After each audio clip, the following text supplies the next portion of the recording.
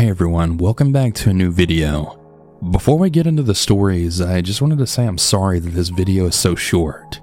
I'm really trying to do different topics, but sometimes I just don't have enough stories. Nevertheless though, I really hope you guys still enjoy it. And if you have your own story, be sure to send it at southerncannibal.com. All that being said, let's get into the stories. And remember to always stay hungry. I want to start off by saying that there's some gruesome details in this experience. If you're not a fan of that, I would definitely skip this story. This happened in the 2000s in one of the more shady areas of New York City. Now, I really love my city. I was born and raised here, and I am who I am today because of the experiences I've had here. With all that being said, this city isn't safe in my opinion. There's constant robbery, stabbings, shootings, and kidnappings, and much more.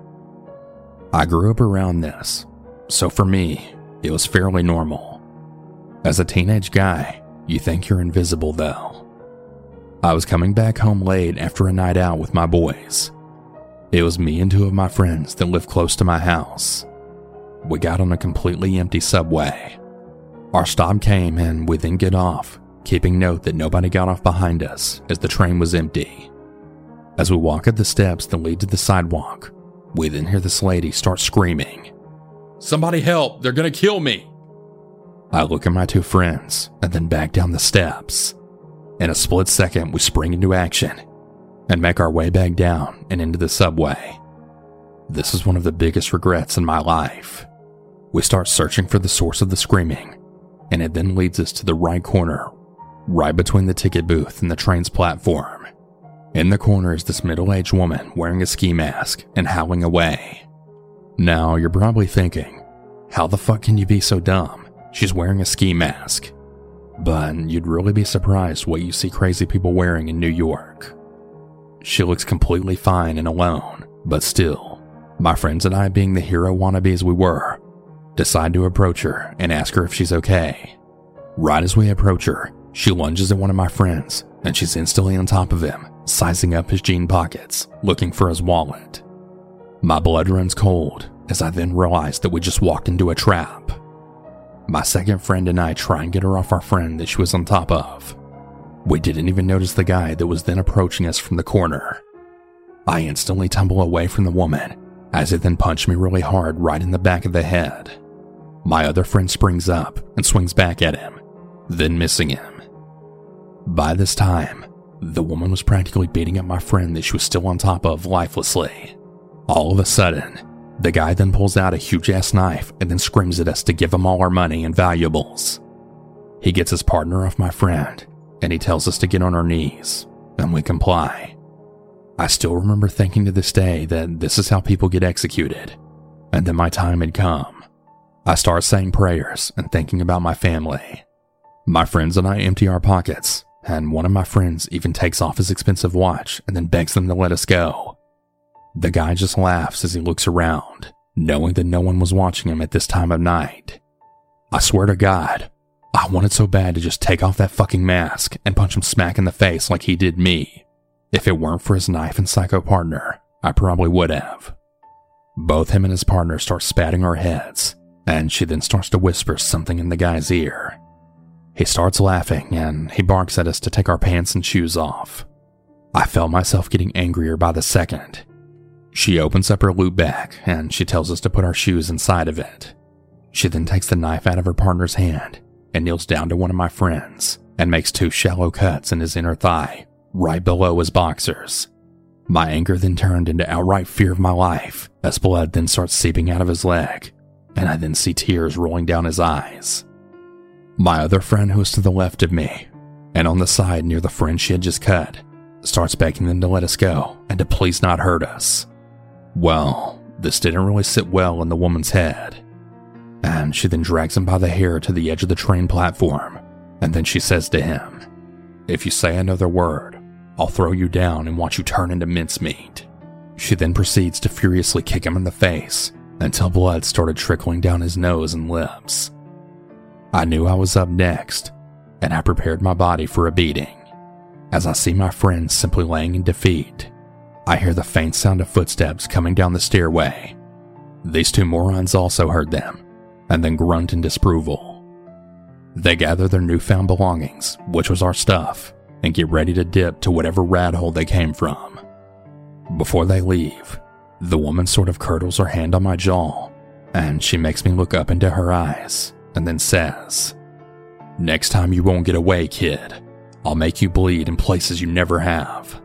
And with that, they ran off laughing into the night.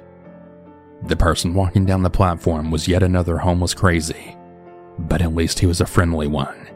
We got ourselves up and ran out of there in our boxers and briefs. If it weren't for the fact that we were hurt and scared out of our lives, we would have laughed. We ended up going to the hospital, but we decided not to tell the cops, as again, these things were fairly common in our area. From that day forward, neither my friends nor myself ever rode that subway past 10 p.m. at night. I really hope to never see those two again, especially that crazy woman who really got off on torturing us. So I was around 15 or 16 when this happened, and at the time, my mom and dad and I were on a family trip to New York City. I'm currently 18. It was a really good trip at first. We visited the Statue of Liberty, Madison Square Garden, and Times Square, as well as other places. For the most part, it was a normal vacation, but towards the end of our trip was when everything went to shit.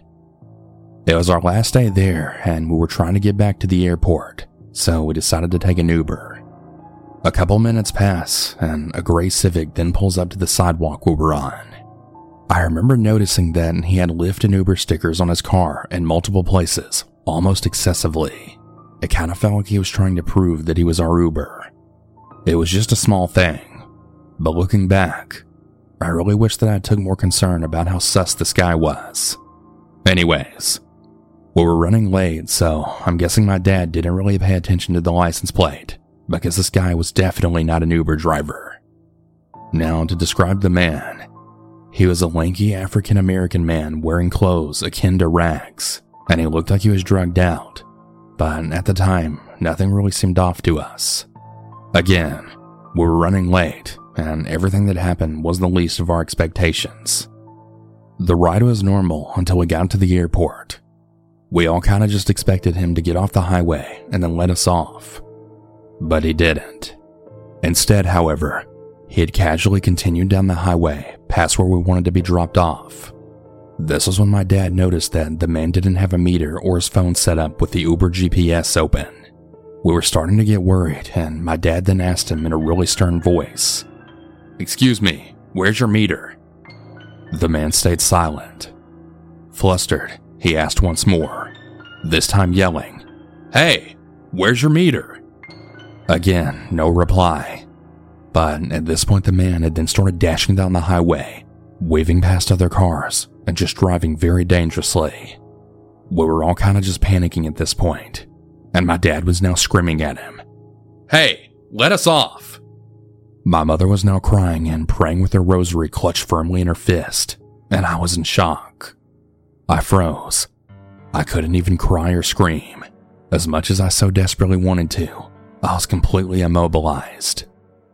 This continued for a while, driving down an unfamiliar road to God knows where, with the only car getting faster and faster.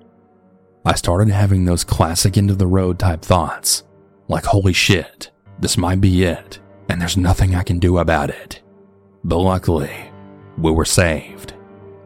I don't know if we passed by it or if someone in the car we passed had called the cops or something, but we soon heard sirens blaring behind us, and we were now being tailed at very high speeds by multiple police cars. One of the cops had a megaphone or something to amplify their voice, and then screamed for the man to pull over. Obviously he put up a fight, and the police had to actually cut him off for him to finally stop. The police helped us get out of the car, and we got all of our things from the trunk, while putting blankets around us and telling it was going to be okay and that we're safe now. Don't get me wrong, it still kind of fucked me and my family up hard, and I was still left pretty traumatized, but I was at least glad that now me and my family were alive and safe. The police gave us a ride back to the airport, and everything went as planned from that point on. But holy shit am I glad that I never had to find out where this guy was taking us, and whatever he was planning to do with us. Just thinking about it still gives me goosebumps. I guess the moral of the story is to always check the license plate before getting inside an Uber or a Lyft. That feature on the app that tells you what it is exists for a good reason.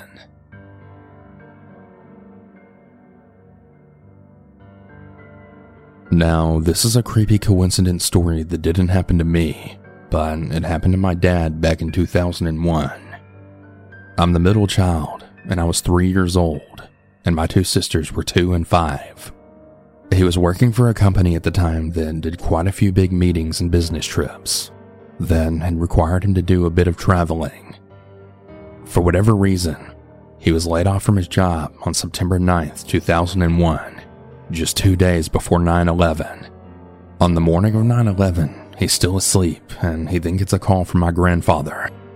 He then starts yelling really awful racial slurs. "I'm gonna fucking kill these motherfuckers!" My dad then asks him why he's yelling and cursing and throwing all these racial slurs so early in the morning. My grandfather then tells him to turn on the TV immediately. Well, you guys know the rest.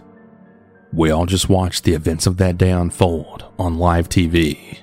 Of course, I was just a 3-year-old little boy, and my two sisters were way too young to understand what was really going on, and just how devastating these events were. Now, here's where shit gets creepy. After the towers had collapsed, my dad gets a phone call from one of his colleagues or managers. The man's name was Cliff. He asks him, "James, what the hell just happened?" There was a loud explosion, and then it just got extremely chaotic, and the smoke was too thick. I couldn't see anything. Then it felt like I was falling. I might have blacked out. Now it's dark and completely silent. My dad explained to him that there was a terrorist attack and that the planes had hit the World Trade Center, and then the towers collapsed. I really don't know how the conversation went after this, but eventually the man's phone cut off. He somehow survived the collapse by being in an air bubble or something like that. I really have no idea how it was physically possible. He had been trapped under all the debris. I honestly have no idea how he was able to get phone service underneath all that debris. Well, his body was never found during cleanup. Now, the main reason I'm sharing this story is because of what my dad told me when I was around 10 years old, learning about 9/11 in the 5th grade. Right before he was laid off, there was a business trip he was supposed to attend. He was to go to Manhattan in New York City from our home in Dallas, Texas. His meeting took place on the 72nd floor on the North Tower. It was supposed to start at exactly 8 a.m. Coincident or not, this is absolutely bone-chilling. It's painfully scary to think that he was only 2 days away from being a victim of this tragic event. I really don't know what my life would be like today or even growing up, knowing that my own father was a 9/11 victim and having to watch all those videos and documentaries of it every year. Our family's so glad that he never had to go on that trip and to attend that meeting. My heart goes out to all those people who lost their lives that day, as well as their family and friends, including the police, firefighters, first responders, and so on. So yeah, that's my creepy 9/11 story. And we still bring this up every now and then.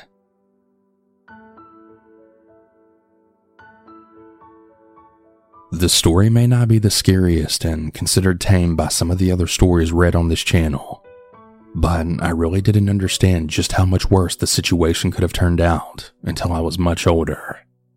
I was almost kidnapped when I was a kid. I was 9 years old and in the 4th grade, attending public school.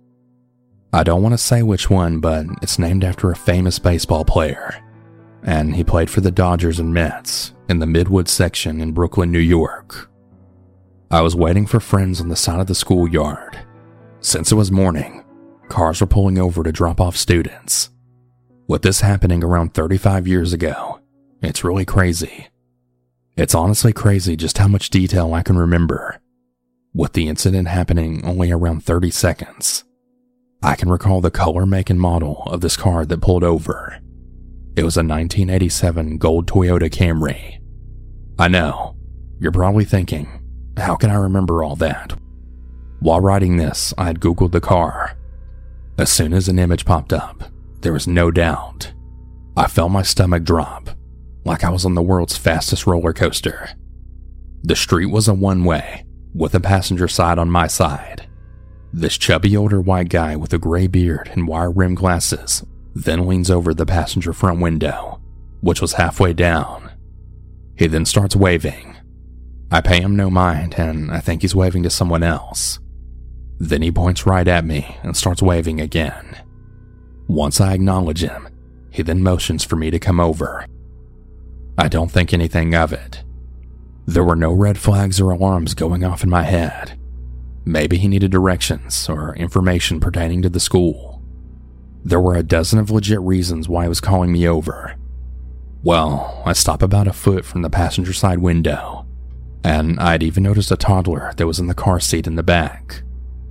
He keeps motioning over, and he starts patting the passenger seat for me to get in. Not a word. Remaining quiet the whole time. Him remaining quiet the whole time, I think, was the eerie and creepy part. I had no intention of getting in. We learned about stranger danger in school. Even though I was only 9, being in the mid-80s in Brooklyn, I did have street smarts. I wasn't yelling, but I was getting louder, with every way that I was telling him that I wasn't getting in. At this point, a mom came over with her kid and then stepped in. Once she was threatening to call the cops, he couldn't leave fast enough. After he left, the mom then walked me into the office. I had told the ladies in the office about what had happened, and then to the principal. I was then told to have a seat on the bench that was right outside the office. Was I in trouble for some reason? I mean, I just wanted to go to class, and of course, also tell my friends what had happened. My train of thought was totally broken when 2 New York City cops came walking up the stairs. After a few moments of them being in the office, I was called in. First and foremost, I was told that my mom was called. Naturally, she was on her way down to the school. Next, I spoke to the officers. I told them the story, and I answered all their questions. My mom showed up while I was talking to the cops. Of course, I had to tell her what happened. She spoke to everyone there, while I went back to the back bench and waited. A little while later, my mom appeared again. She told me that I was going home early with her. At first, I protested. I wanted to stay and tell my friends that I was almost kidnapped. Once Mom promised pizza on the way home, I was ready to leave. Since this was pre-cell phone days, no texts and or emails went out to parents. At the end of the day, all the students had a memo that they had to bring home from the school. Unfortunately, however, he was never caught. After that day, we never heard anything about it again. Fortunately, though, he was never seen around that school again.